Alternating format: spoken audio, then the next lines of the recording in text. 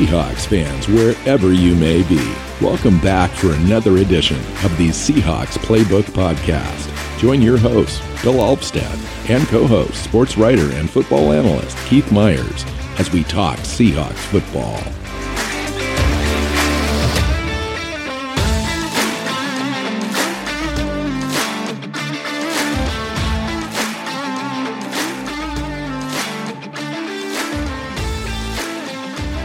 Seahawks fans, welcome into the Seahawks Playbook Podcast. I'm your host, Bill Alvstad, here with Keith Myers, and we're talking Seahawks football. And welcome into the show, man. Good to see you. Good to have you on again for like the 228th consecutive week. Yeah, 228 consecutive weeks. That's a lot of weeks. It really is. Yeah, we're almost related at this point. we got a fun show this week. This one's going to be a blast. Yeah. So yeah, we just kind of created this just to kind of get through the doldrums of summer, which we're now beginning to get into, and it's our Seahawks top 5 lists, and we've created a couple of different categories and a team list that we will go through at the end, where Keith put together his players, I put together mine.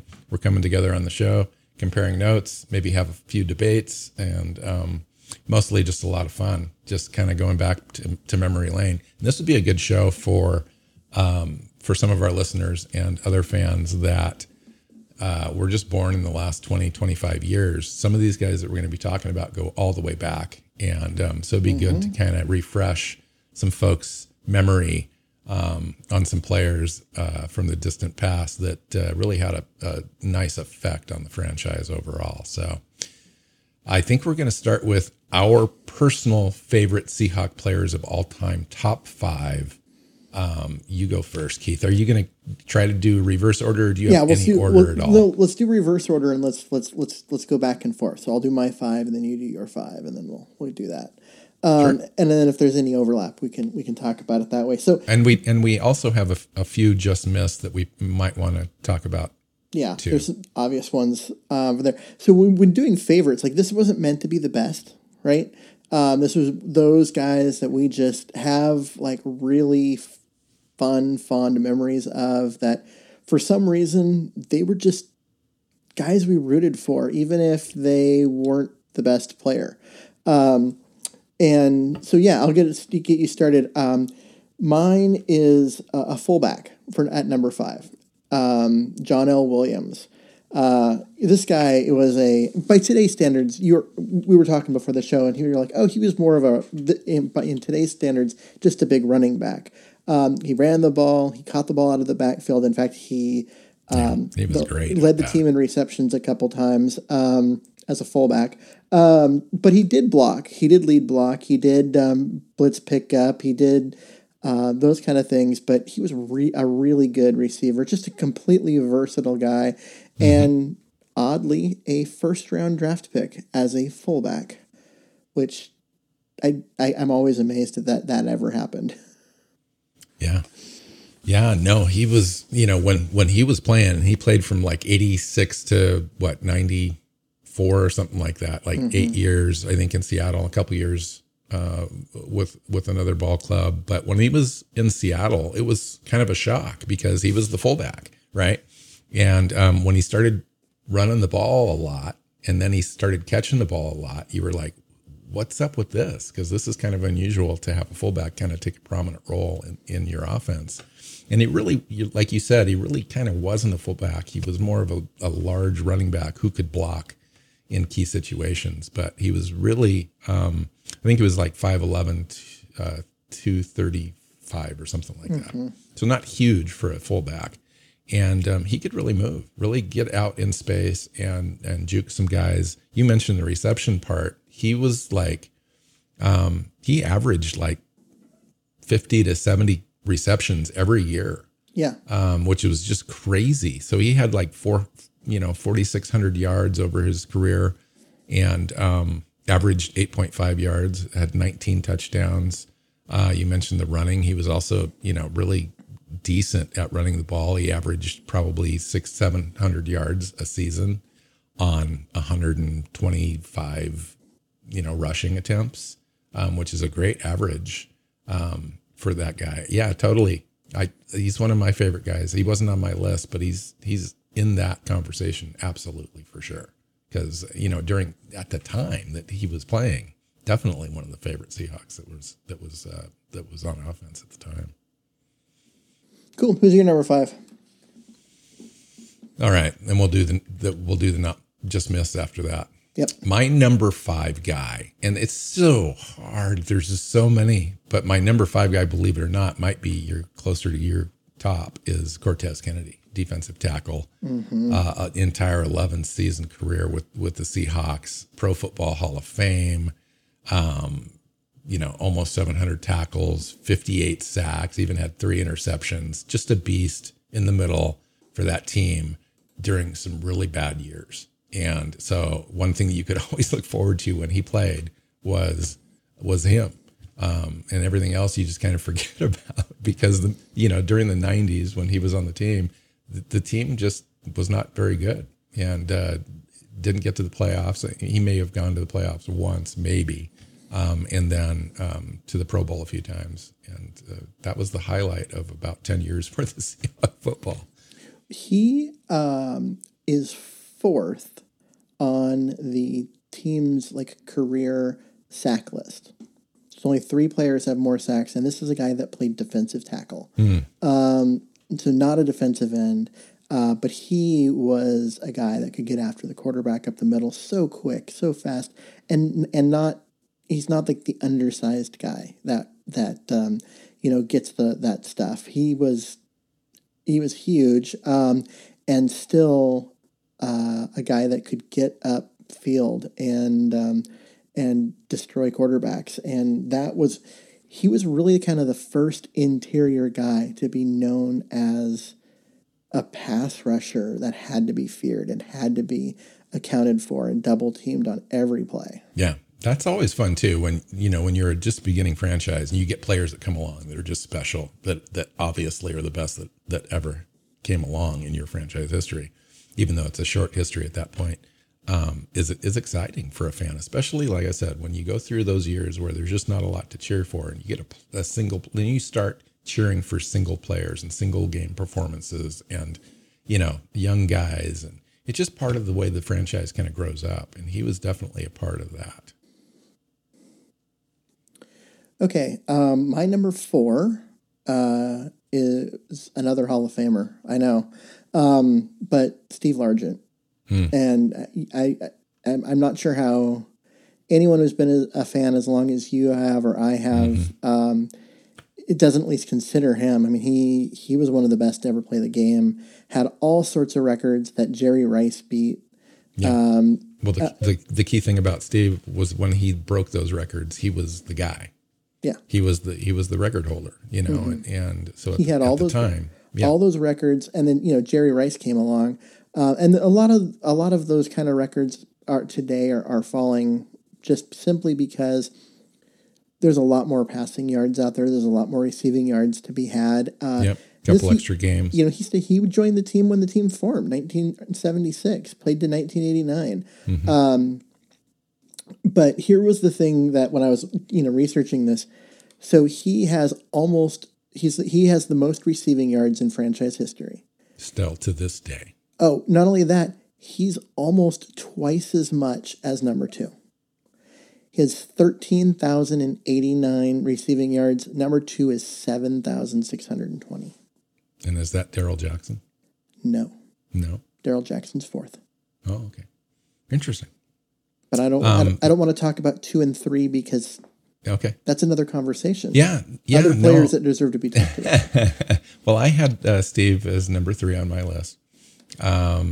He was the first Seahawk that I probably fell in love with, right, as a kid. I started going to games when I was 11 years old, and he was the guy that I was looking forward to going and seeing. Now, him and Jim Zorn were just quite a combo, back in that day. Both young and took chances and made crazy plays. And Steve was a wizard, just bottom line. He was amazing. at getting open, turning guys around, creating mismatches just by the discipline that he had in his route running and by his imagination, where he could catch guys at the exact moment they became out of sync or out of step or put one foot planted into the ground. He would take that opportunity to completely change direction. And it was not unusual to see Steve with 10 or 15 yards of separation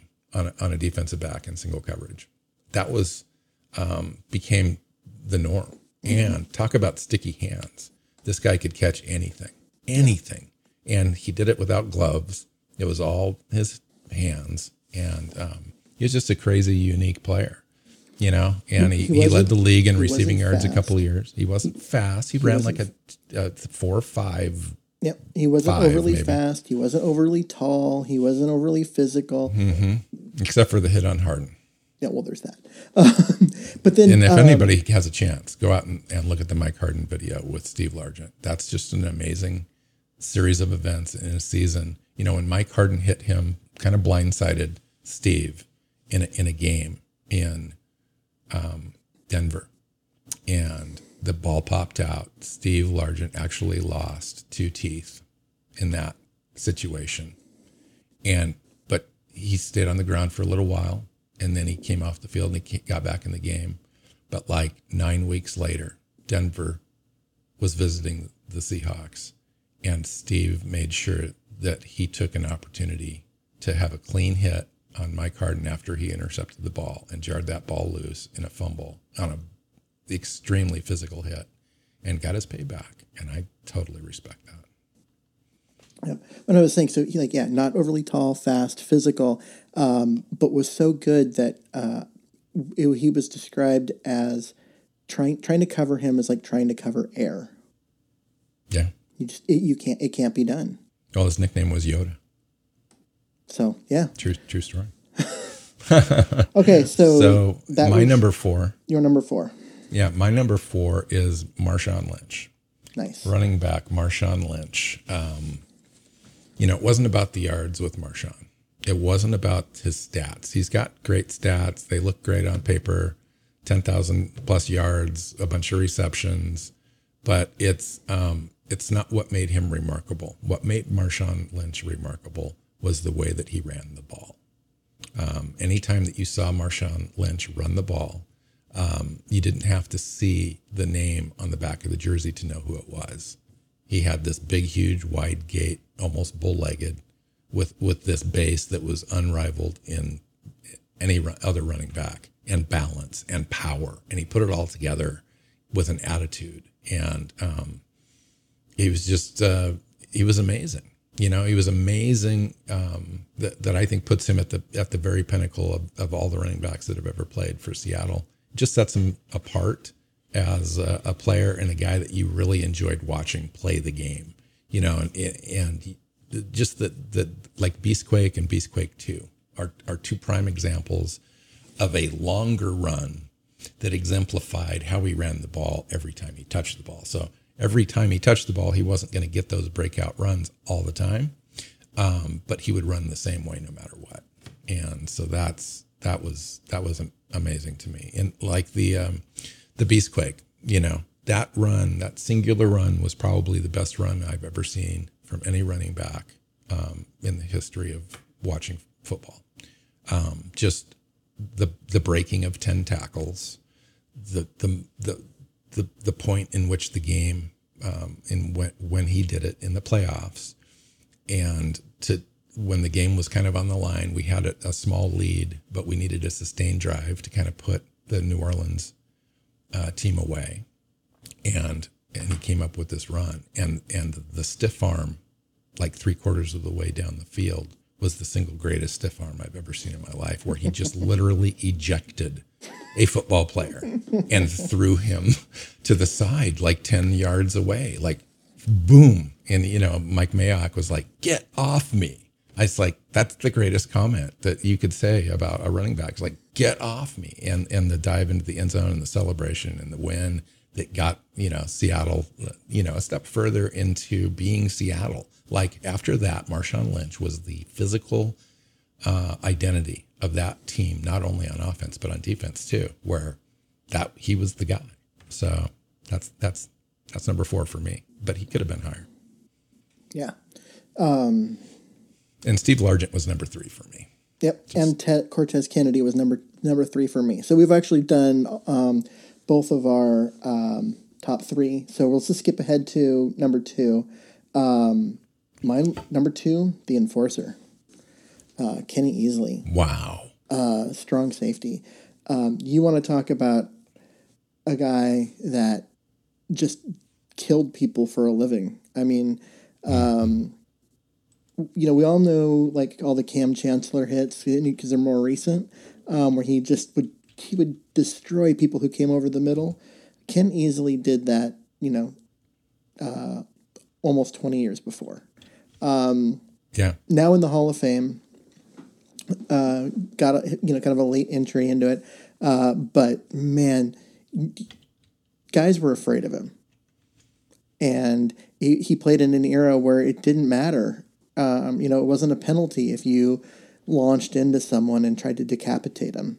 And he goes, okay, and he decapitated a few people. Well, he was big for his era. He was tall, like 6'3", 205 pounds. He just looked like a linebacker at the time. Everyone was a little smaller than they are today.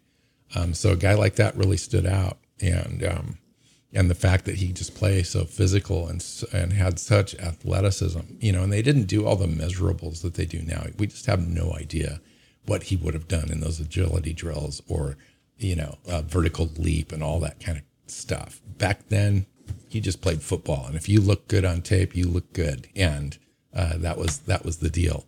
And, his career was just short, at what, 7 years, 8 years, something like that. And it's, he played in such a physical way and had killer ball instincts, kind of a ball hawk mentality and a decapitator. He would decapitate an offense just to intimidate you, to make sure that you didn't go over the middle for the rest of the game. That kind of a player. He didn't do it in a dirty hit way. He did it in a legal hit, physical way to send a message that this was going to be a tough game for you. Yeah. 3-time All-Pro in 83, 84, and 85. Had 10 interceptions in 84, which I think is just crazy for a strong safety. Yeah, that year overall for the Seahawks, interception-wise, was insane. Yes. Why anyone, threw in his... you look at him and Dave Brown and Harris and a couple other guys that had their hand in that. That was one of the most remarkable years for interceptions. I think they even had like 5 interceptions with 3 of them returned for touchdowns against Kansas City that year. So... Yeah, and his career was short. It was, 7 years, and then the team traded him, but he never ended up with the other team because in the physical, that was part of it. They figured out that, all of the anti-inflammatories the team had been given him to eat like candy had destroyed his kidney. And it was a big rift between him and the team for a long time. And it's been recently, they've kind of come back together and he's been celebrated more and they've kind of made amends. But because the team did not do right by him. But when he was here, man, what a fantastic player. What a fun player to watch. I mean, all the things that all the things we liked about Cam Chancellor, right? Easley was the same guy in an era where you were allowed to hit people more. So he did. Yeah. Well, and he bred kind of a player like Ronnie Lott, for example. Ronnie Lott came right after him and played for San Francisco and was kind of the same sort of player and had arguably more media coverage and so forth because of the Super Bowls that he was able to go into and so forth. But Kenny Easley was a better player than Ronnie Lott. Ronnie Lott had more media coverage. He had more, they started keeping stats on tackles and all that stuff after Kenny Easley stopped playing. And so, yeah. So I love that favorite player pick. That's great. And Ronnie Lott's actually one of the big reasons why Easley got put in the Hall of Fame, because he started campaigning for Kenny Easley and was like, no, this guy was better than me. Go watch him. Go watch some tape of him playing. He belongs here. And basically kind of put it on the voters that they'd missed on Kenny Easley, and got him into the Hall of Fame. And hats off to Ronnie Lott for that, because that's awesome.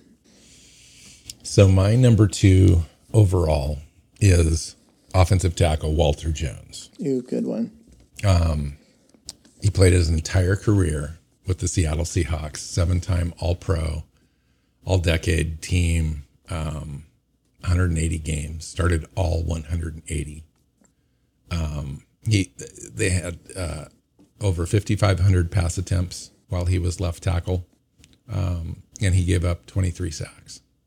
And like 8 of them were in his final He was year. only penalized 9 times for holding. And he's a Pro Football Hall of Fame first ballot eligibility inductee. And when you watched Walter Jones play, you watched the left tackle play. Like, how many times do you catch yourself during? Now, don't answer this, Keith. This is for our audience. How many times do you catch yourself watching a left tackle play, downs against a team? If there was a matchup that where another team had a great defensive end, you could watch Walter Jones for the entire game, because it was just a master level performance of a guy dictating terms to a premier guy on the other side of the ball. It didn't matter who it was. Crazy. Yeah, it didn't matter who it was. No, it really did not. He was locked down. And the greats, the Hall of Famers that they played against Seattle, and he shut him down.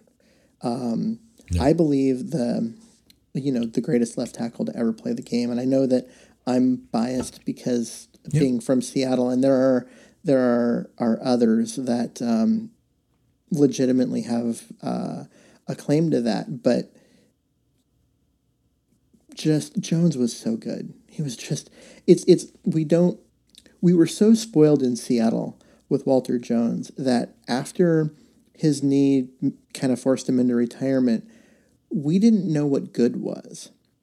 Because and we're still trying to find it. I mean, hats off to Dwayne Brown, but he's not Walter Jones. But you're right, he's not Walter Jones. And even Russell Okung was pretty damn good, and continues to be. Yeah. But nobody cared. We're like, whatever, because compared to Jones, he was so much better than them. But these are guys that made Pro Bowls, right? Yeah. Well, and I guarantee too, on those 23 sacks that he gave up, like half of those were probably because the left guard had made a mistake or had allowed his player, too much penetration. Jones was trying to slide over a little bit and help or something like that, right? Because this guy was just all focused all the time. Like, he just was not going to allow anybody else to beat him. And he had unconventional ways of training. Like, he would pull his Escalade in the off season with a rope, or push it if he could find somebody that would sit in the and steer. He's just one of those guys where it's just kind of crazy. So that was my number 2. Keith, who's your number 1 favorite Seahawk player of all time? And this one will probably get some comments from the YouTube commenters, because I know I'm not particularly popular with them. Richard Sherman. Awesome. Yeah, I can see that. Which is, you talked about, I am the offensive line guy. I'm the offensive line guy, and I don't have an offensive lineman on here. But Richard Sherman was must see TV. He was loud. He was brash. He was constantly trash talking. He was in everyone's face, but he also backed that up with all pro level play, and he pissed off so many receivers because the best of the league would line up against him and lose. And he was so fun to watch. He is the football equivalent of Gary Payton in basketball. Just That's constantly talking and constantly dominating. And I loved every second of it. I was sad to see him go. I get it from a football standpoint and a financial standpoint. I hope that he, gets healthy and gets to continue to play somewhere. But when he was in Seattle, there wasn't anyone that was more fun. That is so true. So he is my favorite. So who's your number one favorite? Well, he was definitely on my mom's list. Like if my mom made a list, Richard Sherman would be on that list because she just loved him. Yep. And I did too. I mean, what's not to like? If he's on your team, you're going to love Richard Sherman. If he's not on your team, you're going to hate him. He pisses you off. It's just the way it is. I mean, think about how vilified he was with the 49ers before he went to the 49ers. After, they love him. They get him, It's just like Pete Carroll. People didn't get Pete Carroll. When he landed in Seattle, even the Seattle people were like, I don't know about Pete Carroll. He was from the enemy, USC. And he comes in and he proves himself and he does the Pete Carroll thing and everyone loves him. All right. So my number one overall all time for me is quarterback Russell Wilson. And I was actually expecting that from you. I don't think it's premature to put him on. Well, this is my personal favorite, so it doesn't really matter. But I don't think it's premature to have him as being on the top of this list already. I think he's earned it. I think that he's an amazing player to watch. I think he changes the game by himself. And it's more of it's a factor of everything that he does and represents from, the stats for him really only tell half the story about Russell Wilson, overcoming the odds with his height and being drafted in the third round and having Seattle already paid a quarterback in Flynn in the offseason to come and compete with that. He wins that competition.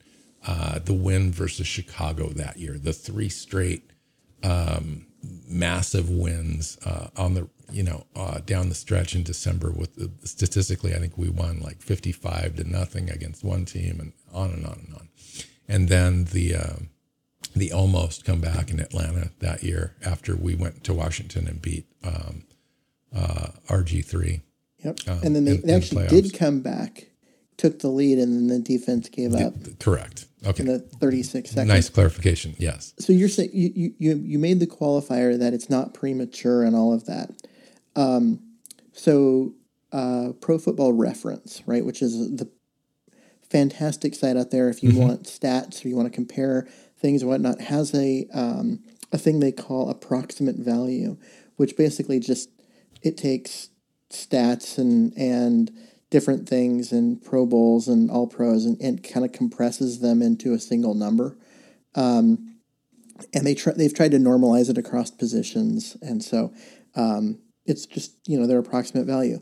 Russell Wilson is the number one player in Seahawks history with an approximate value of 148. Steve Largent's number 2 at 140. Wow. So nice. You want him to, you don't need to justify him being like, no, you right. need to qualify it. Right. No.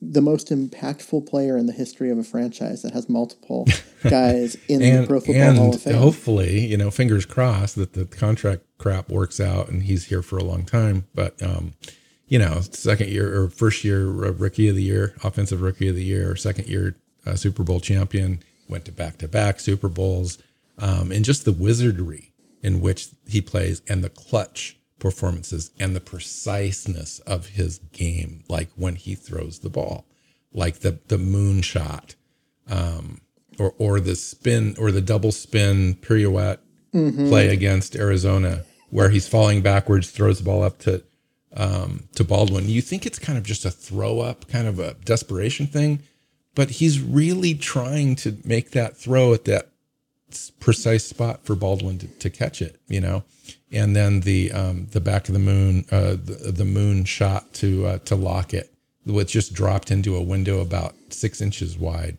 literally, and then the toe drag, in the back of the end zone to Lockett, I think are just exemplify kind of the nature in which he can get it done and how clutch he is. So Or the him throwing the game winner in overtime in the NFC Championship game against Green Bay to Jermaine Kearse into the guy was straight up covered. There was no separation.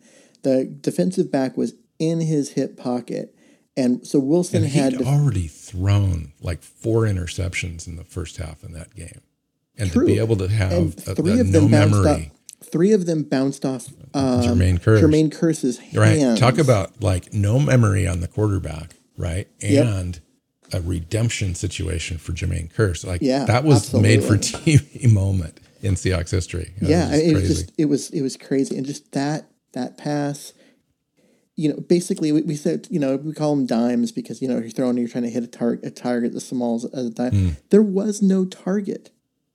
He had to drop that in exactly perfectly. If it was another inch longer, it doesn't get caught. If it's an inch shorter, it gets broken up. Like there is no margin for error on that throw, and it was perfect. So I have a short list of 3 just missed my list players. I'll just rattle them off really quick. Defensive back, Eugene Robinson. Yep. Who's also on another list I have. And then Bobby Wagner and Joe Nash. Those are good. Those are good names. Yeah, those are good names, and they belong on a list. Like if I didn't have those guys on a list, it would be a shame because each one of those guys was amazing. Eugene Robinson. Here's a guy that's that most Seahawk fans born in the last 30 years haven't even heard of. Like, there's just not a lot of mention about Eugene Robinson and so forth in the history of the Seahawks. He was the running mate of Kenny Easley. Yeah. He was the other. Well, and John Harris too. John Harris was a free safety when Kenny Easley was back there too for the last part of Kenny Easley's career. But he was as an undrafted free agent. Keith spent his first 11 season with the Seahawks, and he ended his Seahawks as the second all-time leading tackler and second in interceptions. And overall, he had 57 interceptions and 22 fumble recoveries and a couple touchdowns. And it's pretty remarkable.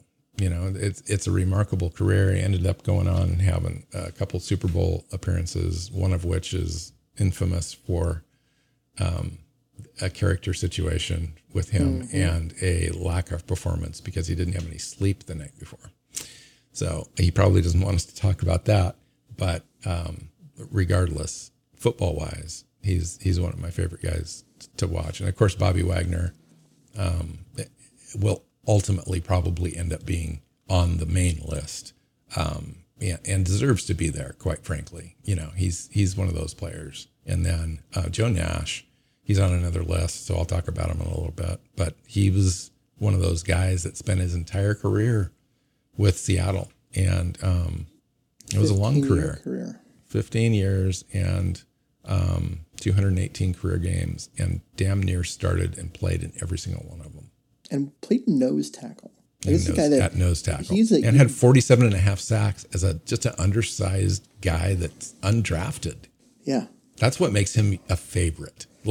He went up and beyond his position when he came onto the team, proved himself and endeared himself and earned it, every bit of it. Yep. So my just missed, you're talking about Bobby Wagner. I'm like, how is he not on here? I feel bad actually because I missed that one. Yeah. But Sean Alexander, very. He's on my unappreciated. Yep, very underappreciated. He was so fun to watch. I know at the end he got a little. He run out of bounds instead of touching someone, and there was a little bit of that. But there was also the year when he had 29 touchdowns and. And made the MVP. Yeah, was the MVP. I mean, there was some greatness in there. There was. Yep. Yeah. He just wouldn't have been a Pete Carroll running back. Oh, definitely not. But he was a Mike Holmgren running back, and that's all that mattered. Right. So Marshawn Lynch, who didn't make my list, but he was hard to keep off that list. Yeah, it's when you're talking about 5 all time in a franchise, it's tough. Especially and so it's there, and Doug Baldwin is my third. Doug Baldwin, yeah, And I mean, I'm sorry, like he was an undrafted. I know again, it's recency bias. People are gonna be like, oh, it's just because he's more recent. The stuff he did at the line of scrimmage to get separation, especially against the press. I don't know if I've seen anyone better at generating separation at the line of scrimmage than Doug Baldwin. It was wizardry. It was just insanity of the stuff that he was able to do the moment the ball was snapped. Wasn't the fastest guy, bigger guy, whatever, but he had tons of acrobatic, crazy, just insane catches that you're like, how did that happen? And you pair that with his ability to beat the press better than anyone I've ever seen. Yeah. And it was that's why I'm looking forward to taking a look at DS Scridge, because his hand fighting and technique off the line of scrimmage is unreal. Like, you're going to really enjoy that.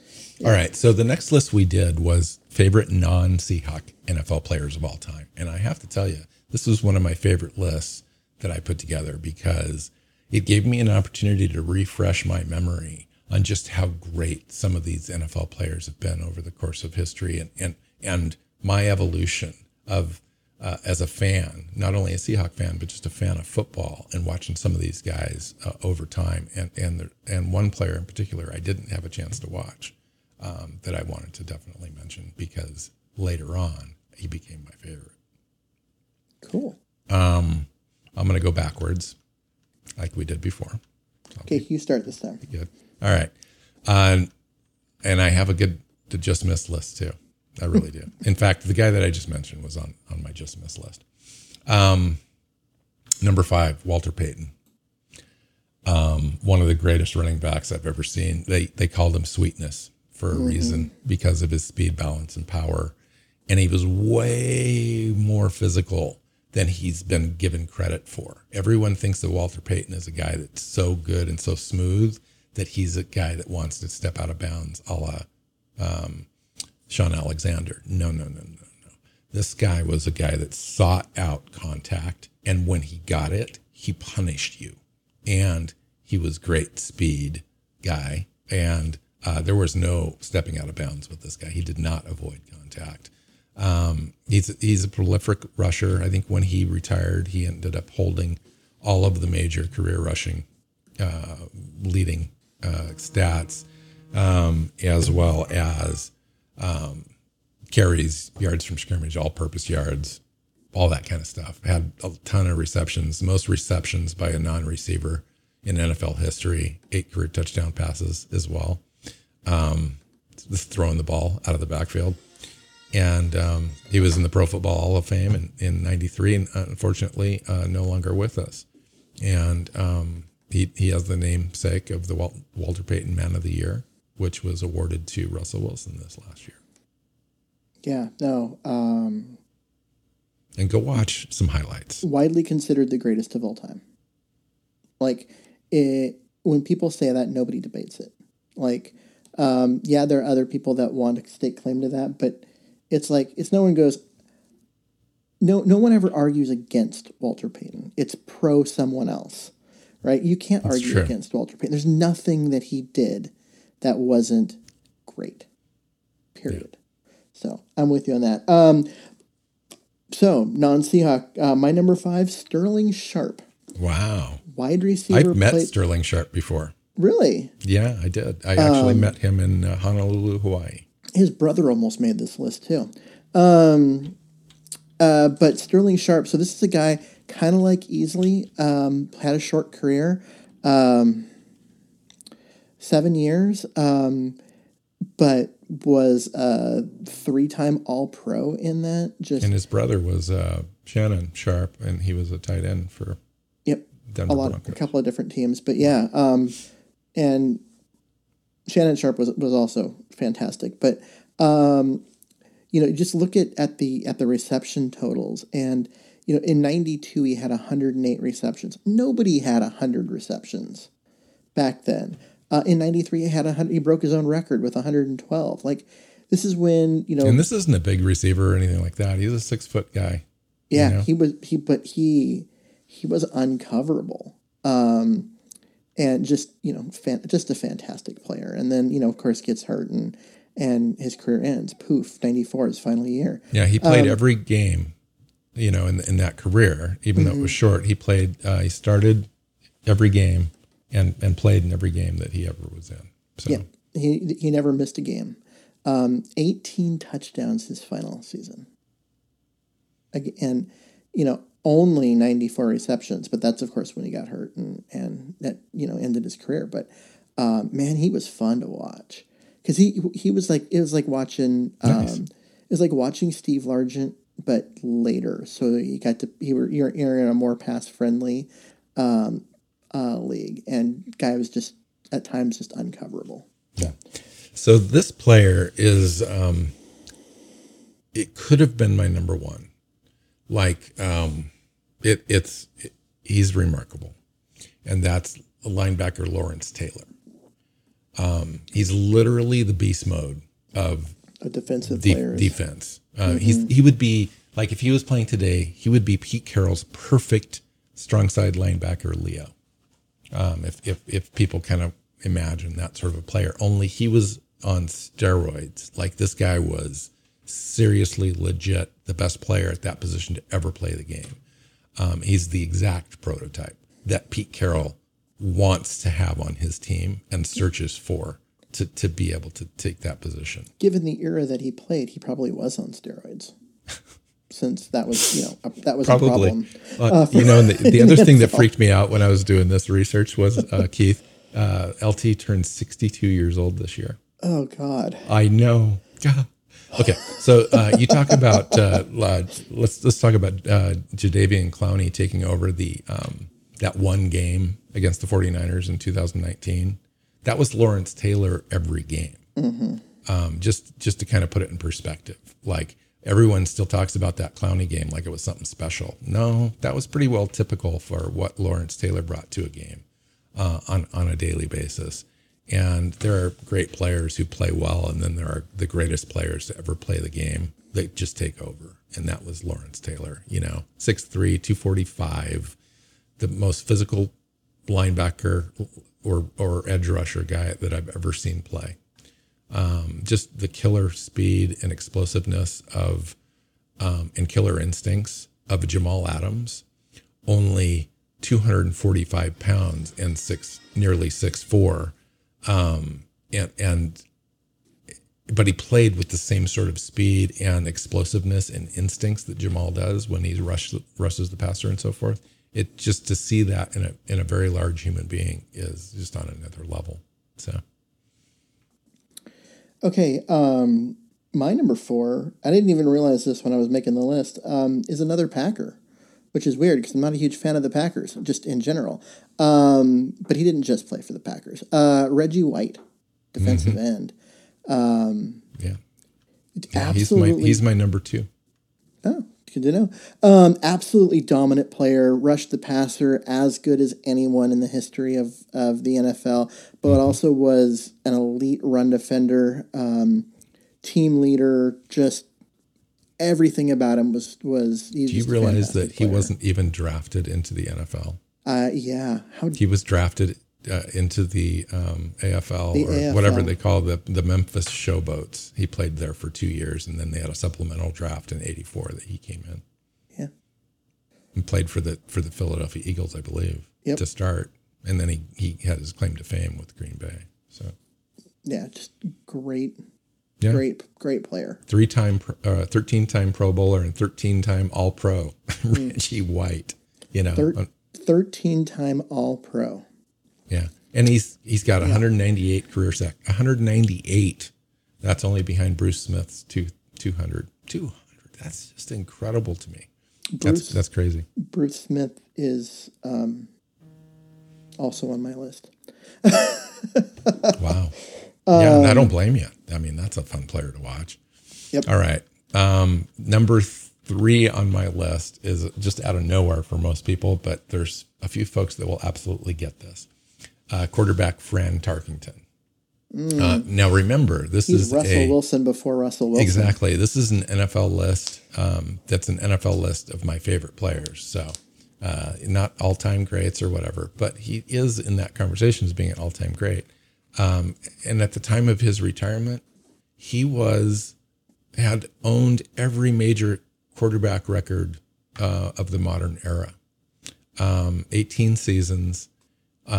He had, 47,000 yards, 342 touchdowns. Those were both records at the time. They seem, marginal right now, but they're still kind of top 10-ish. And eighth in regular season wins all time to this day. But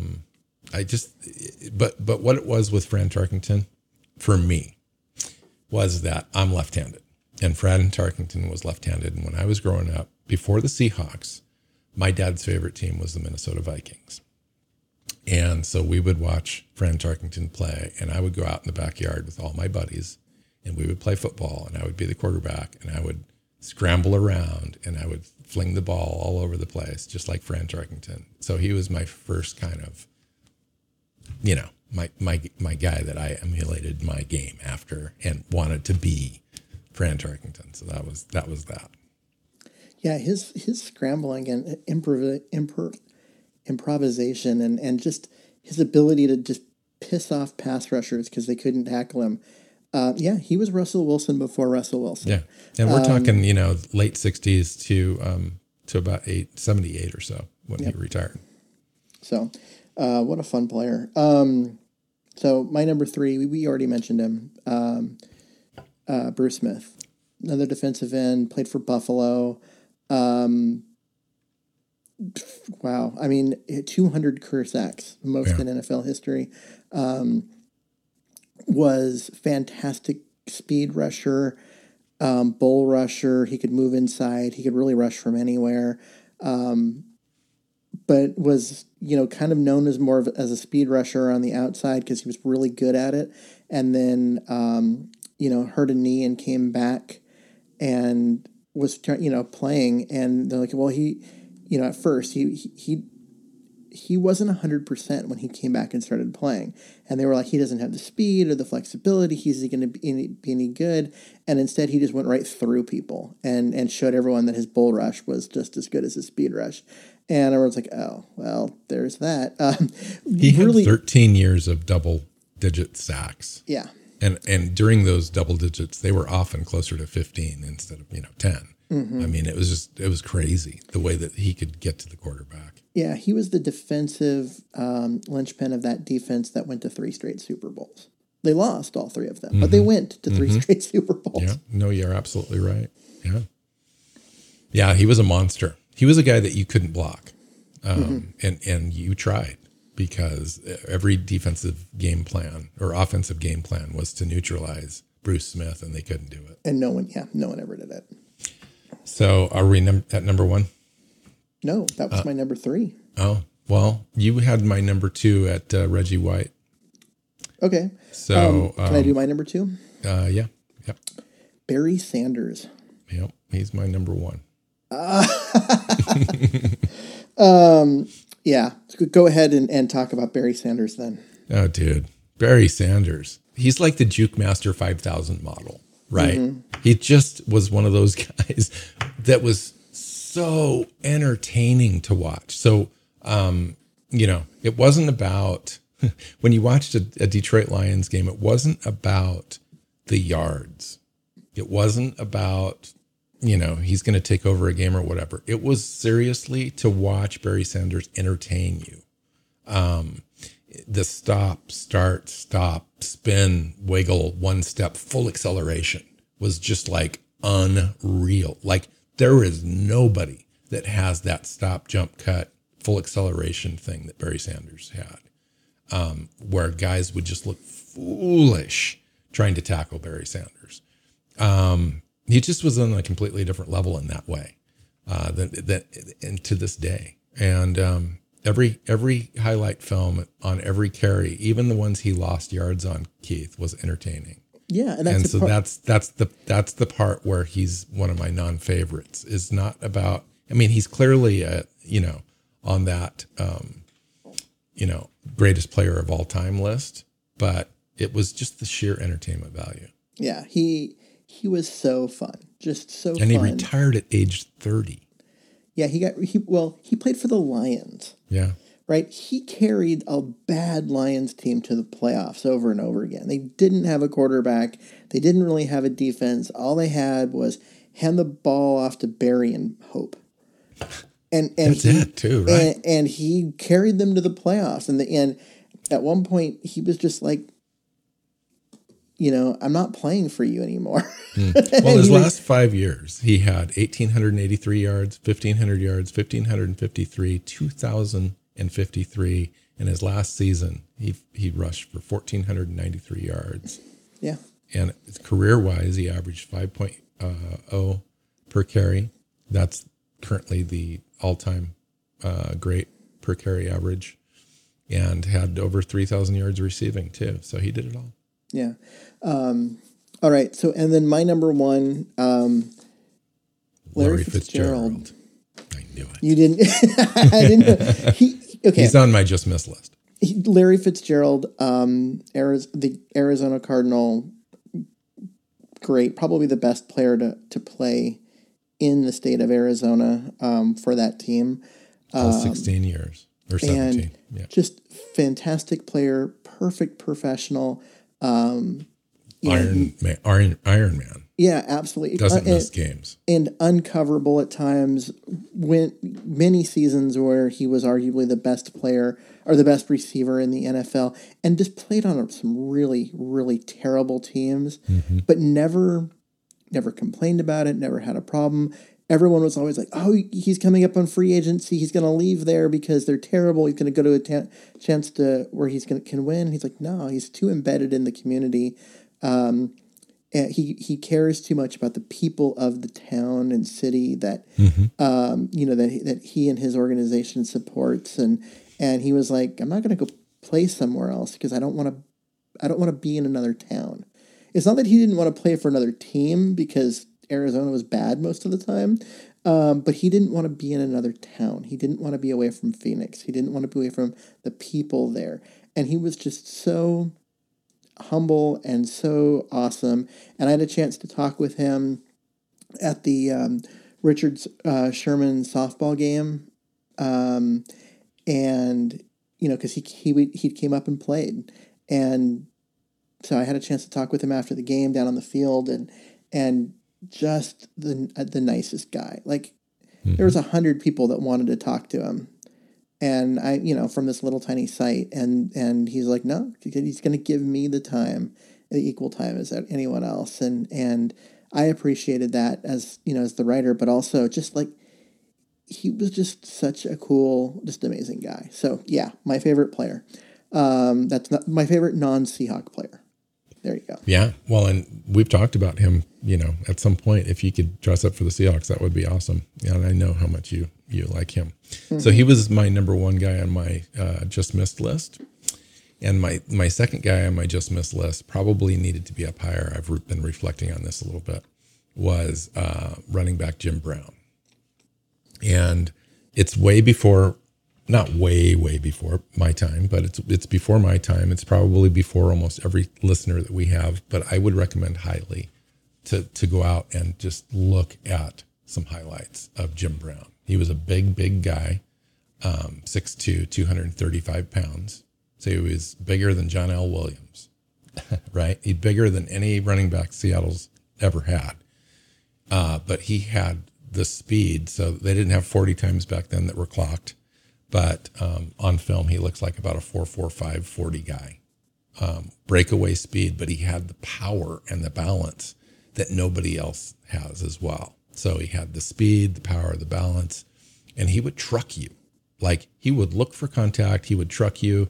He made guys miss. He broke lots of tackles. He's the most physical running back that I've ever seen other than Marshawn Lynch, and probably even more powerful than Lynch. and he never missed a single game. And he was invited to the Pro Bowl in every season that he played. He's like Barry Sanders in that he retired early. And he's amazing. He ended up with like 126 touchdowns, 12,312 yards. When he finished running, he owned all those records. And he only played 9 years. And it's just kind of crazy. And he's a guy that I've come to appreciate over the last 30 years of just watching films and listening to him. And I appreciate guys from the era before my time that had a profound impact on the game. And that's why he's on my just missed list. Cool. And he retired when he was 29. Like, that's just, that would be crazy. So, we'll skip, because I had a couple I've just missed, but let's go ahead and move to. Okay. Yeah. So Randy Moss was my other one. By the way. Yeah. Oh, Randy Moss was on mine. It was all receivers. It was Randy Moss, Steve Smith, and then I included Tony Gonzalez as a receiver, even though he was a tight end. But so we're doing. So we're going to skip our top 5 underappreciated Seahawk players of all time. We're just going to go to our top. We're gonna put together a team of all-time Seahawk players that are unappreciated at each position. Do you want to start at where do you want to start? I'll just start at quarterback, whatever. Okay. Yeah, I don't know if you have them in any particular order. I can't remember if I do either. I think I have offense and then defense. I drew mine out as a formation, so of where they're That's fine. Well, I'll start. My most underappreciated and this is just my list. I get it. People are going to have different guys. My quarterback is Dave Krieg. 6'1", 198 pounds with about 8.5-inch hands. I don't know that to be a fact. I just know it's true because he holds the NFL record for fumbles by like a very wide margin. But the cool thing about Dave Krieg is that he came in from Milton. What was the college? I can't remember. Milton something in Wisconsin. Very small school, and initially, he didn't play his first 2 or 3 years with Seattle. He was riding the bench when Jim Zorn was still the quarterback and transitioning from not being the starter. And when Dave Krieg took over in 83, the team just kind of took off to a whole different level. Part of that was Chuck Knox came in, the ground chuck. That was the year also that Kurt Warner was drafted. So we had a good running back. And then things started happening for Seattle at that point. This is the first time Seattle had tasted any sort of success. Dave Krieg had a couple of years there in 83 and 84 where we went to the playoffs. I think in 84 we made it to the AFC championship game against the Oakland Raiders and lost that game. But the game before that, we ended up going to Miami and traveling there. And at the end of that game, Dave Krieg made this most amazing throw to Steve Largent to kind of put that game away. And so he's just one of my favorite guys. Just complete scrappy dog mentality, for a quarterback. And he's probably, I would think, on my list, he could very well be the second best quarterback in franchise history, above Hasselbeck, just from the sheer longevity of his career. And the guy could just throw touchdowns. I mean, he could just make stuff happen.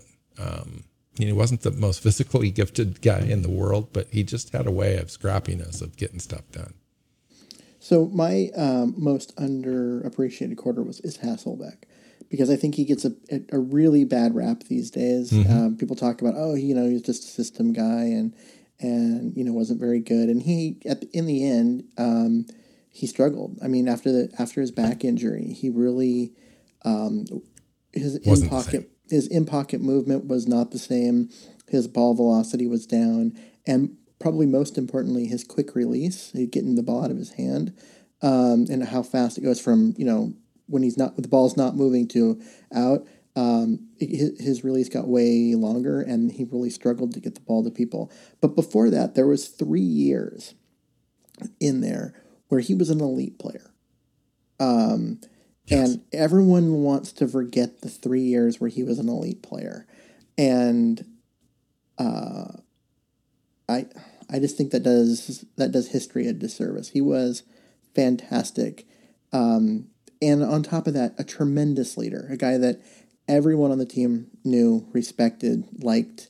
We want the ball. We're going to score. Yep. I mean, it takes balls to say that, that's awesome. Especially when on the first play you throw a pick six. I know. Never lived that down. That's crazy. But that's actually part of the totally reason why that. I like him, because he was human. Exactly. He'd make jokes about being bald, and he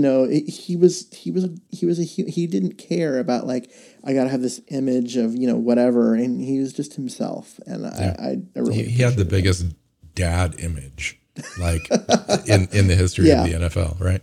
Mm-hmm. All right, running backs. I picked 2. I put 2 on my list. Sean Alexander and Chris Warren are on the list. I have Chris Warren, because most Seahawk history seems to jump from Kurt Warner to Sean Alexander. Mm-hmm. That's exactly right. There's a long era in the middle where it was the Chris Warren show, and he was pretty damn good. Yeah. So I had him on there. Statistically, he's like the third best running back, or the second best that team's ever had. Yeah. So I wanted to go with Alexander, because, again, I think he gets a bad rap for how he played the last couple of years. But honestly, Chris Warren needs a lot more love. So he was there. And then I went with a fullback in John L. Williams, which we already talked about. Yeah.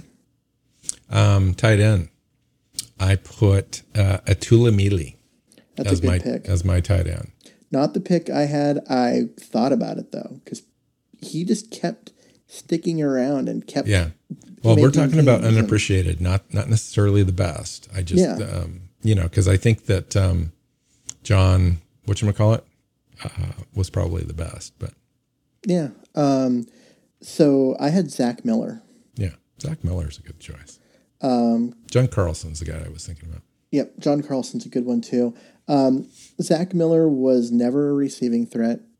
But he was with Oakland. He was with Oakland because teams didn't expect him, and so he'd leak out, and they were able to get him the ball occasionally. But he pass blocked like a right tackle. You could line him up and give him the responsibility of the best pass rusher on the outside of any team, and he would shut him down. And he's a tight end. He's not a right tackle. Yeah. And there's a couple different guys that played beside him at right tackle, and they owe their reputation of being decent players entirely to Zach Miller, who played right next to them and did their job for them. Nice. So, Zach Miller, my most underrated. Who do you have for wide receiver? I have 2, one on each side. Actually, I do too. And I've got a slot guy too. Brian Blades. Nice. The guy who took over for Largent as the lead receiver. That's tough. And right. And it is tough. And he played through a year or a stretch of just terrible Seahawk teams with terrible quarterback play. Right. That gap between, at the end of Dave Craig until the second year of Hasselbeck, it was just. Because you had the John Kitna years. Yeah, I mean he was even and Freeze, Jeff Freeze, and a couple other guys. I was thinking more of the Stan Gilbaugh. Yeah, and, right. That's sort of right. Mediocre. Yeah. Beyond mediocre. That's just awful. But yet he's still one of the top. I think he's number 2 receiver in team history. Yes. Despite playing with some of the worst teams and the worst quarterbacks in franchise history. So he's on one side, and the other side is Bobby Ingram.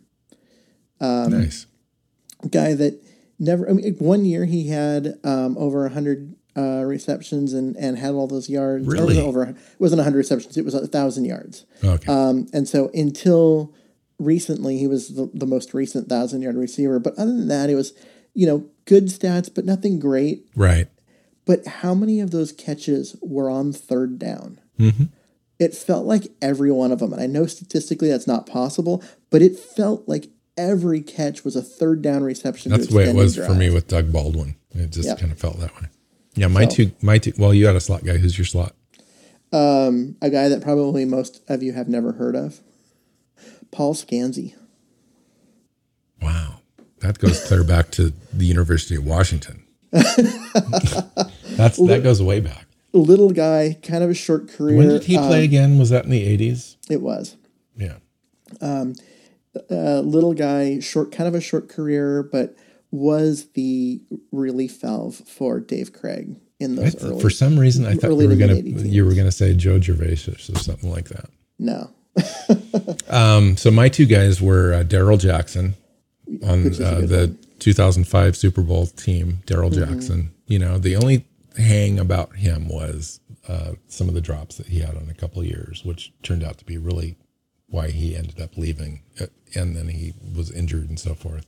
But when he was here, he was very effective as being the number one wide receiver. But he was a small guy. He was only 6 foot, maybe 205 type of thing. And then I put Doug Baldwin as underappreciated because it's difficult. Doug Baldwin's not going to go to a ton of Pro Bowls and all that kind of stuff. But what he did for the team and the attitude that he brought just kind of solidified the wide receiver room for Seattle for, a number of years. And being the undrafted guy, coming in the same year as Richard Sherman and just having that chip and that whole thing, I think that over time, I believe that a guy like Doug Baldwin will be viewed more as being totally instrumental in some of those offensive wins and so forth. There was a couple years where he was, a top 15 receiver in the league. And I know that people are like, oh, really? But you go look at the stats, you go look at the film and the acrobatic catches. Mm-hmm. There were a couple of years where he was a legit player on, not just for Seattle, but as looking at the league as a whole. It was very much underappreciated just how good he was. All right. Who do you got on the offensive line? Okay. So I went with Russell Okung at left tackle. I got that. Edwin Bailey at left guard. I got that. Robbie Tobick at center. I have that. Chris Gray at right guard. Nice. And I have Brian Millard in there.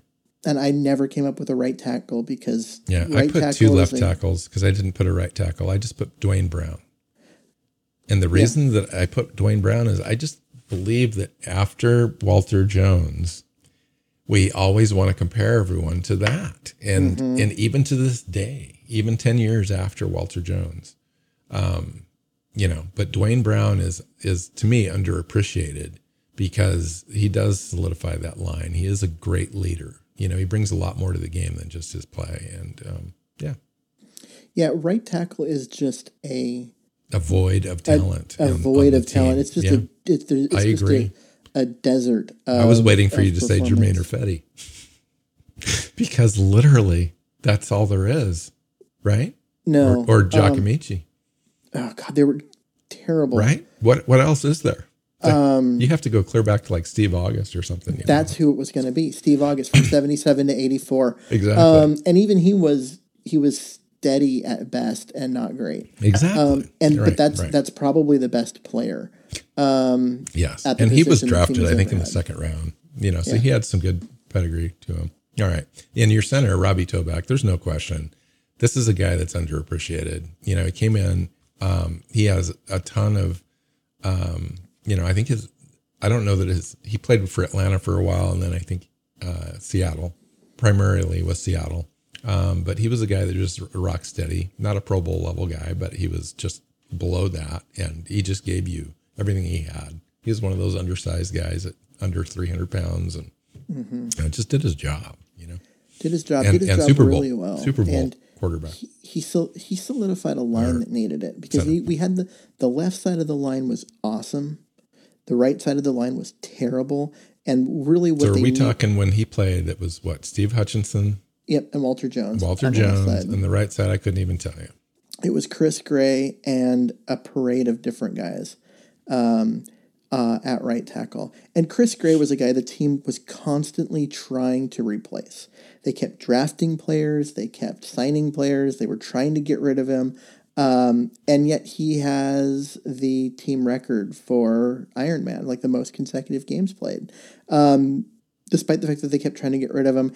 And ultimately, when you go back and actually start looking at it, I'm like, he was good on the right side at guard. He was steady. He wasn't dominant, like, what we're kind of used to at especially when you look at Hutch on the other side. But he was just, you say it a lot, the best ability is availability, and he was always available. He always played, and they could move him to center. They could move him to right guard or left guard. He could play anywhere. And he played in every game. Yeah, that's nuts, isn't it? There is a trend, like in these lists that we're building, that's quite a substantial portion of a career spent with Seattle, if not the entire career, and just the Ironman mentality of the players that we're talking about. Like, and that's where I go back to that availability thing. It's like, if you're not available, you're not going to be on this list, And so this list is for guys that are really difference makers and available and have been available. So defensive end, I'll start. Two guys, and they played together in the same era. Jeff Bryant and Jacob Green. Both of them, like especially Jeff Bryant, I think is underappreciated because Jacob Green was on the other side. But Jeff Bryant played his entire career with Seattle, like 11 seasons, started damn near every game. So this is the consistent message. Damn near every game. This is before tackles were recorded and so forth, but he was the bigger of the two defensive ends, and he still ended up with 63 sacks over that period. And just a steady presence. When you're playing all the time and you're not injured, you're really steady. That's what you had opposite of Jacob Green. And then Jacob Green, he was the first premier kind of edge rusher defensive end that Seattle had, and he was very good at it. Ended up with 97 sacks, played his entire career except for one couple games he suited up for San Francisco before he retired and didn't end up playing. But so all those sacks came with Seattle, and just solid guy. Yeah, I put Jacob Green as one of mine because I think that the guy has 25 more sacks than anyone else in Seahawk history, and we don't talk about him as being the dominant defensive end that he was. And the other one I picked actually has the number 2 guy in terms of sacks in Seahawk history, and that would be Michael Sinclair. Wow. Here's an undrafted guy that, thought was undersized and had to fight for his playing time, and then exploded. He was on my top 5 underappreciated players of all time, but didn't make my defensive list. Yep. 16 and a half sacks in 1998 led the NFL. The year before that was 12. The year before that was 13. That's a 3-year stretch of being an absolutely dominant player. And then after that, that's when he was diagnosed with diabetes, and his energy level and his ability to play the number of snaps drastically decreased. And, his career kind of, puttered out there at the end. But like I said, there's some great sack years in there. And I just think that, again, he's a guy that we just don't talk about enough. And should. Well, and again, he played in the doldrums of the 90s, which is, you're going to get lost in there. Yeah. No, I had him, in my other list. Yeah. All right. So where are we at? Defensive tackle. Defensive tackle. Yeah, I had a couple. I ended up with two guys that both kind of played primarily nose tackle. Yeah, me too. With Joe Nash. Yeah, I got Joe Nash. And Sam Adams. Yeah, and I had Brandon Mebane. And Brandon Mebane was I had him, and then I crossed totally him out get Sam Adams though and too. put Sam Adams on there. Yeah, he was on my short list. Yep. Yeah, crazy, interesting. Yeah, Joe Nash, dude, talk about a lunch pail player. Like this is the definition of kind of a workman's lunch pail beer drinking kind of guy that you would want to meet in a bar and have a Seahawks conversation with. And at the end, you know that when you walk out of the bar with Joe Nash, he's going to protect you at all costs. Like that's the kind of guy Joe Nash was. Undersized guy. I think he may have ended up being undrafted. I can't remember for sure. I think he was. He was a little undersized for a nose tackle, but yet was great at being a nose tackle. Yes, totally. Totally. And Brandon Mebane, played 10 years for the Seahawks and I was so sad was a to see him go. nice draft pick too. At the time, I think we ended up picking him from California, Cal. And it seems like that's like a second or third round guy. He was a third round selection. Okay. Yeah. And I was so sad to see him go. I mean, Me too. I understood it because the team was running into some salary cap problems and needed to pay their stars. But God, I was sad to see him go. It's linebacker. I've got three. I've got KJ Wright because he's going to make everyone's underappreciated list. He should. And then Keith Butler, who's a guy that's probably nobody's ever heard of that's listening to the show. And then Chad Brown. Keith Butler's a guy that, before stats were kept on tackles is the problem that we're running into here. But Keith Butler was a machine. He was one of the first Seahawks to play linebacker, so he goes way back. And I personally, watched tons of games. We had season tickets to the Seahawks until 89. And so I was able to watch, all these older guys.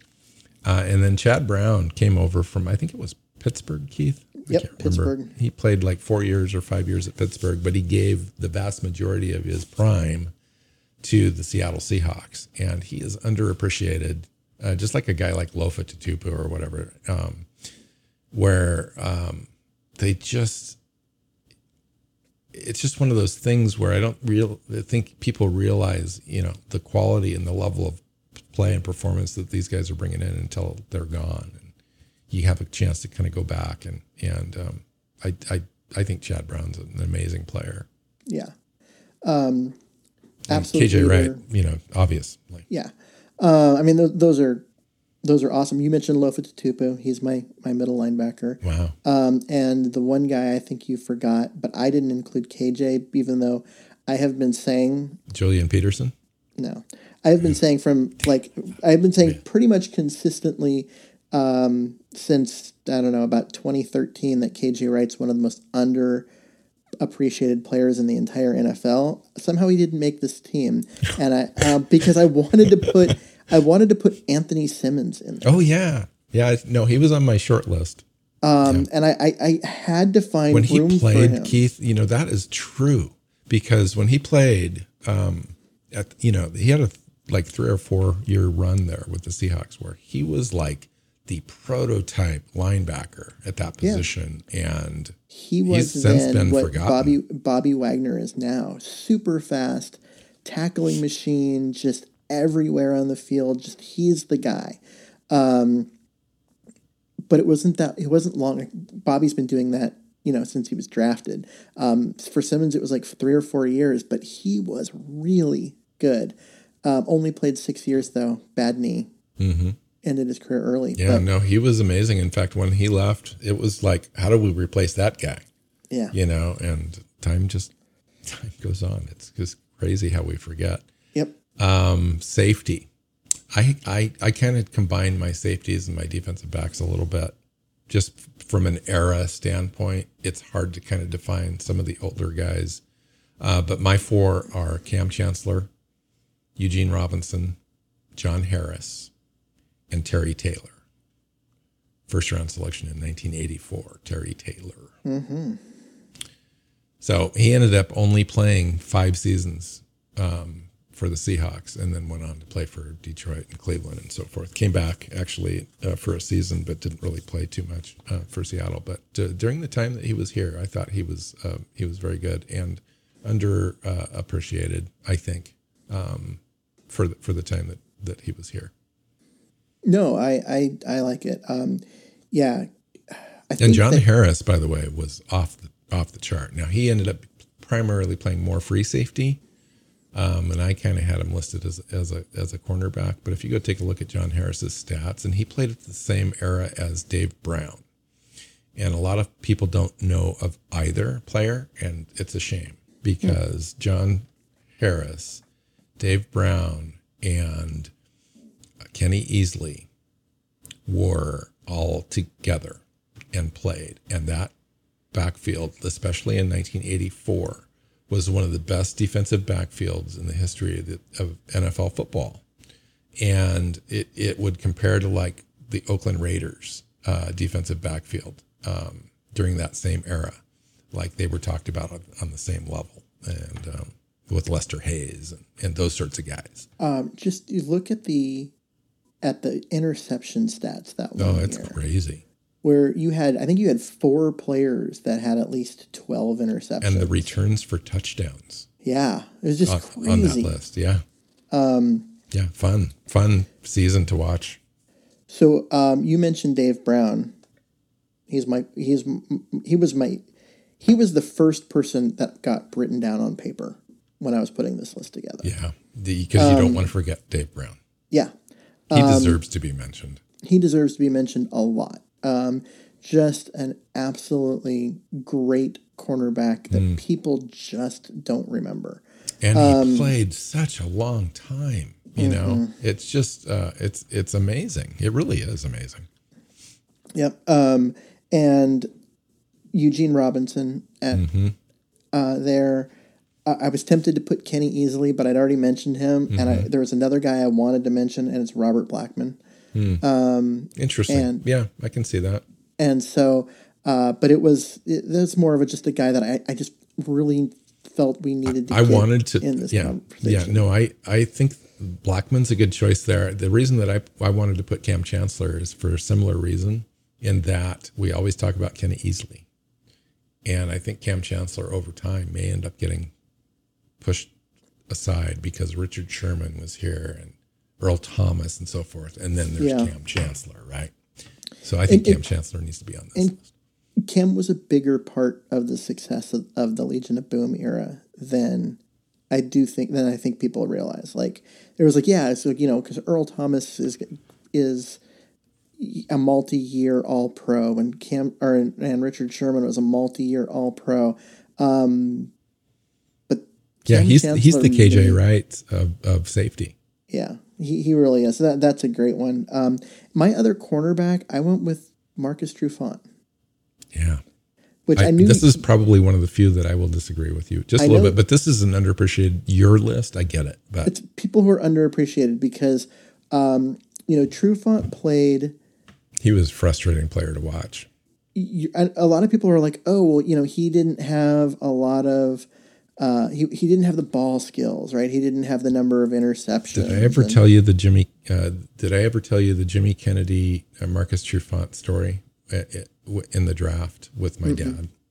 I got to tell you that story here. Okay. But why I included him. He is 7th in team history in interceptions.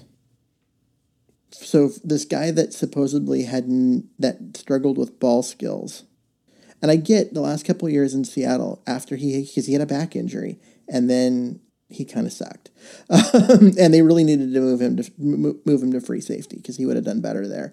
But before that, he was a solid player, and he had more interceptions than Paul Moyer, than Robert Blackman, than Darrell Williams, Sean Springs, right? I mean, these are players that we think of as being great players for Seattle, and this guy that his reputation of being that he didn't have great ball skills had more interceptions than them. Yeah, well, he didn't have great ball skills, but he had the interceptions. I will give you that. But he did struggle with, getting his head around and all that kind of stuff. I will, but great Seahawk. I mean, he played for a long time here before he moved on, and I get that. So let me tell you this little story. So I'm over at my dad's house for the NFL draft. I can't remember the year Trufant was drafted, and we had a pretty decent pick. I think we were at pick 11 or 12 or something like that overall. 2003. In 2003. And there was a player out there, a defensive tackle from Penn, Jimmy Kennedy. And all around the Seattle draft hub, if you will, all the kind of draftniks were pining for Jimmy Kennedy to come in, because that was one of our largest needs, was to have a defensive tackle at the time. And Jimmy Kennedy was like all world, and he was going to be sitting there for us. And so was Marcus Trufant and a few other players. But my dad and I had convinced ourselves that Jimmy Kennedy was going to be the pick, because we'd done all the research. We'd done all the, listened to all the pundits, all that kind of stuff. And so the draft comes along, we get to our pick, and we're absolutely positive it's Jimmy Kennedy. My dad's sitting, in the back of the room in his easy chair, and the pick's announced, the Seahawks select Marcus Trufant, cornerback, and my dad was so pissed off. Hi, Dad. That he flicked his shoe off his foot, and the shoe tumbled through the air across the living room towards the TV, right? And I'm thinking, it's all in slow motion, and I'm thinking, oh my God, that shoe is going to hit the TV and it's going to break the TV, and we're not going to be able to watch the rest of the draft. And my dad's, seething, right? But I think he's realized what he did with his shoe. Luckily, it came up just short of the TV, but that moment will always be between myself and my dad, because it just encapsulated the frustration at that pick, and that's probably why I have that bias where I'm kind of like, Marcus Trufant. So I just want to share that. Yeah, I just think that he's underappreciated, because he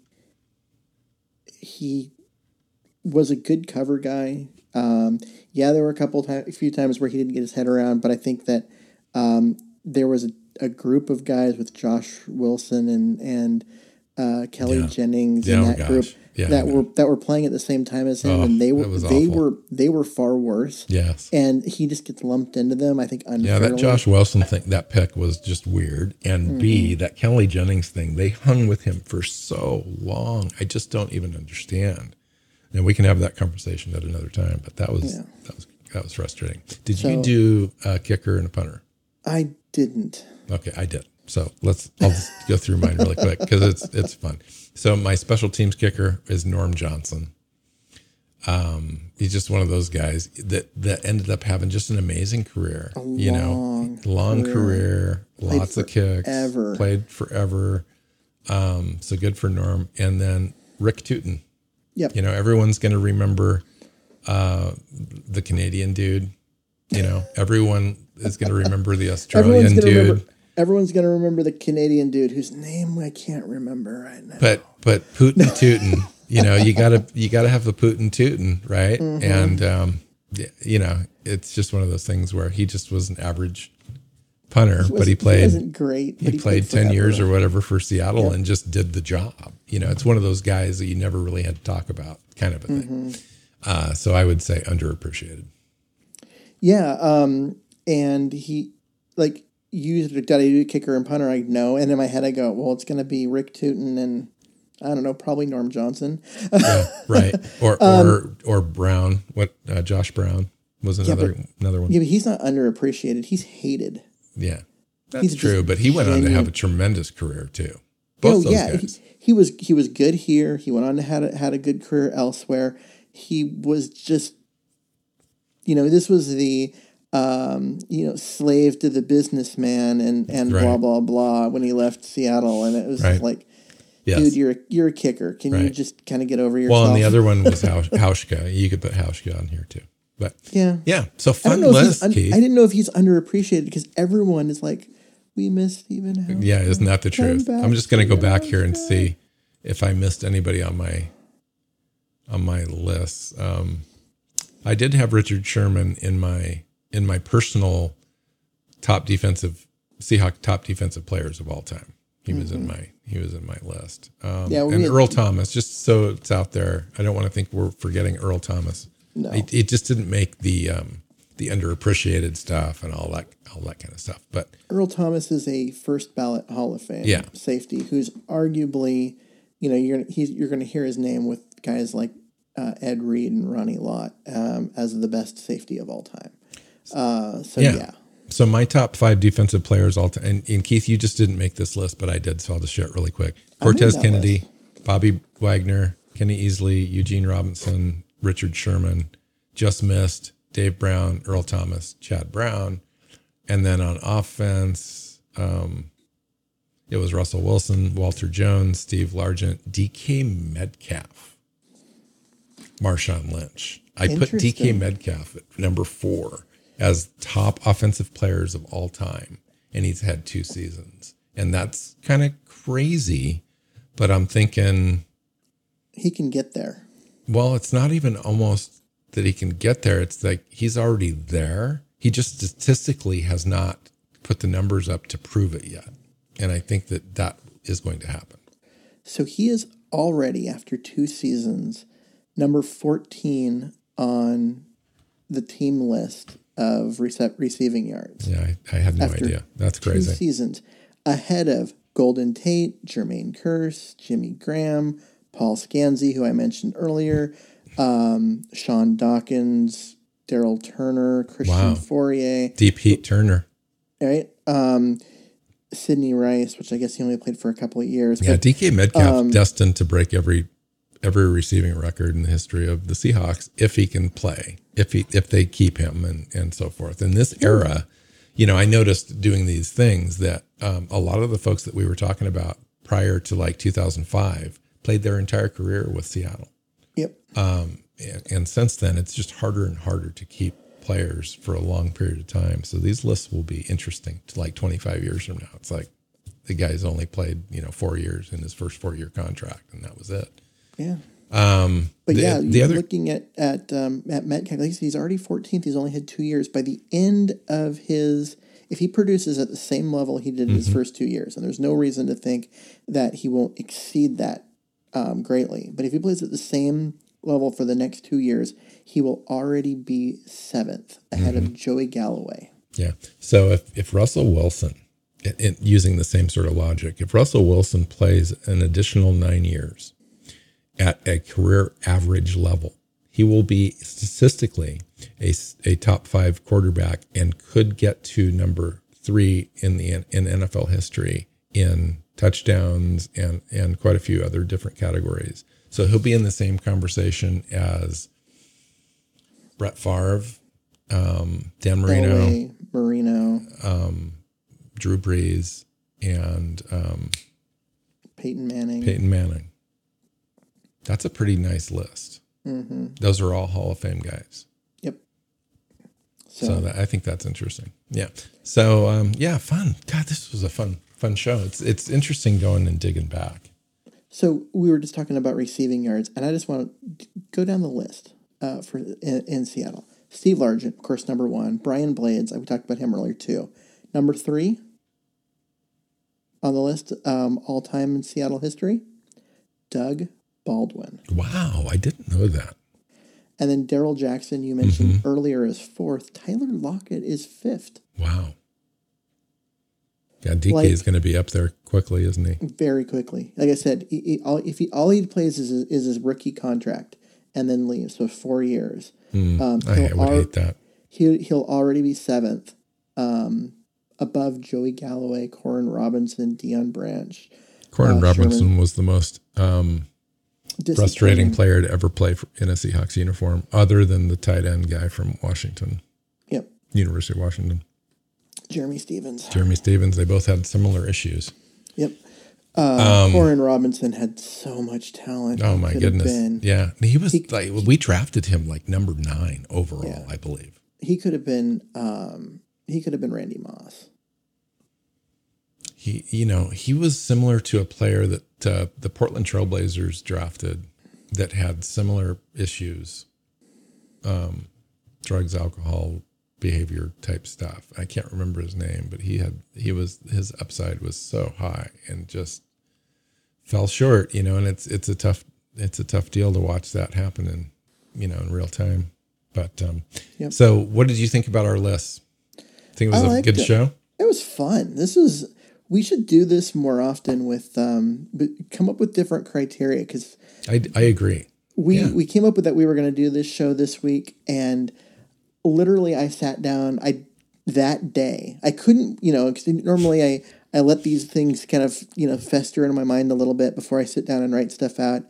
That day I was so excited about doing this that I was like writing down players, just give me some names that are out there. And yeah, fun. I had to wait a little bit. I had some stuff that I was working on, but the last 2 days I've spent with a lot of time kind of thinking about this, and so it's a fun show. It's a lot of names that folks haven't had a chance to look at or watch. I would suggest, especially like the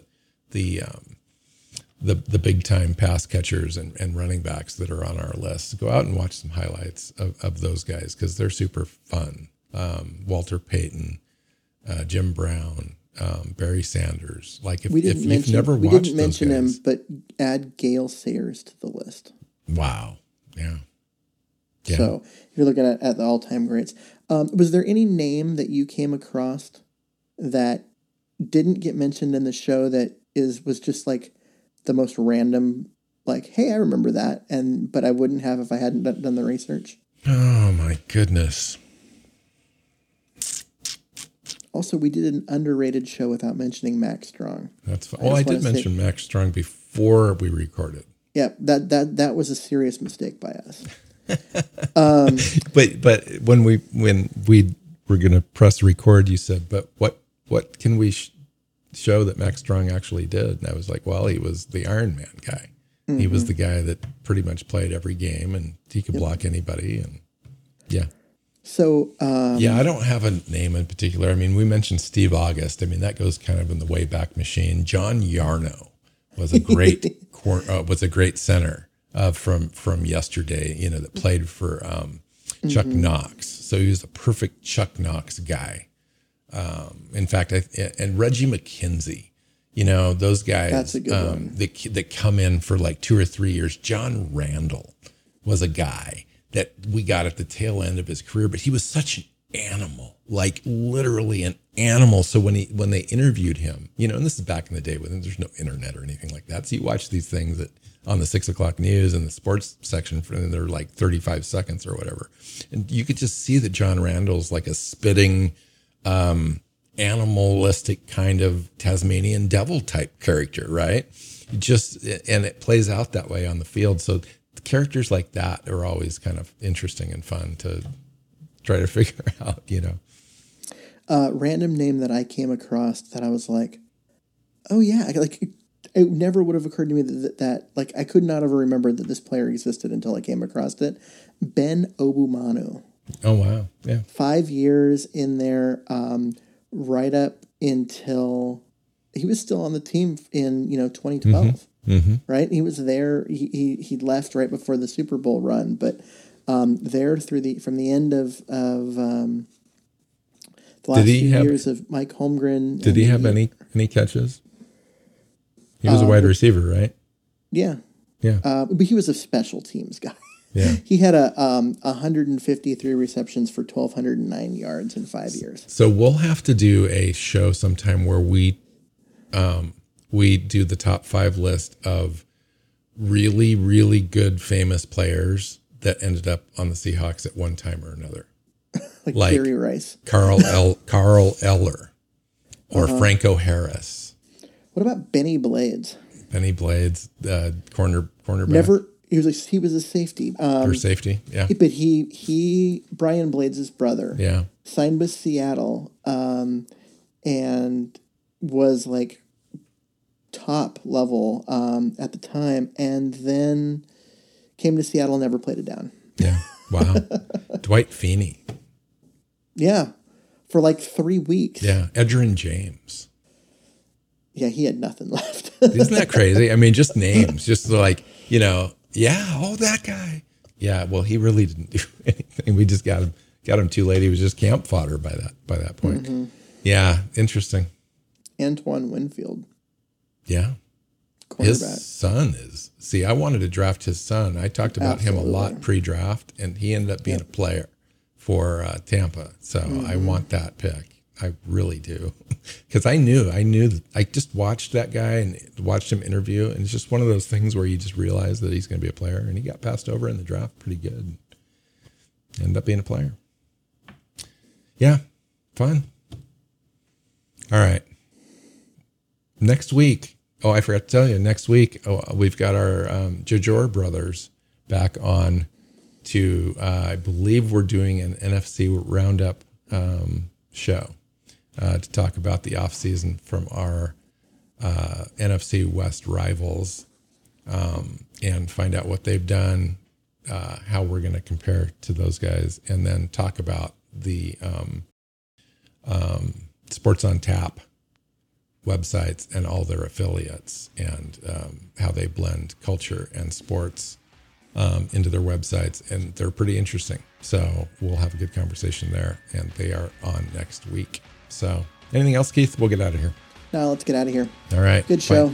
Find Keith on Twitter at Myers NFL. I'm at NW Seahawk. The show is at Hawks Playbook, Seahawksplaybook.com, which has been completely revamped. Go check it out. Has all the podcasts and a whole bunch of other stuff. And find us on your favorite podcast app and YouTube. So until next time, go Hawks. Go Hawks. Seahawks Playbook podcast listeners, thanks for joining us for another edition of the show. You can find us on Twitter. Bill is at NW Seahawk, Keith is at Myers NFL, and the show is at Hawks Playbook. You can listen and subscribe to the show at SeahawksPlaybook.com.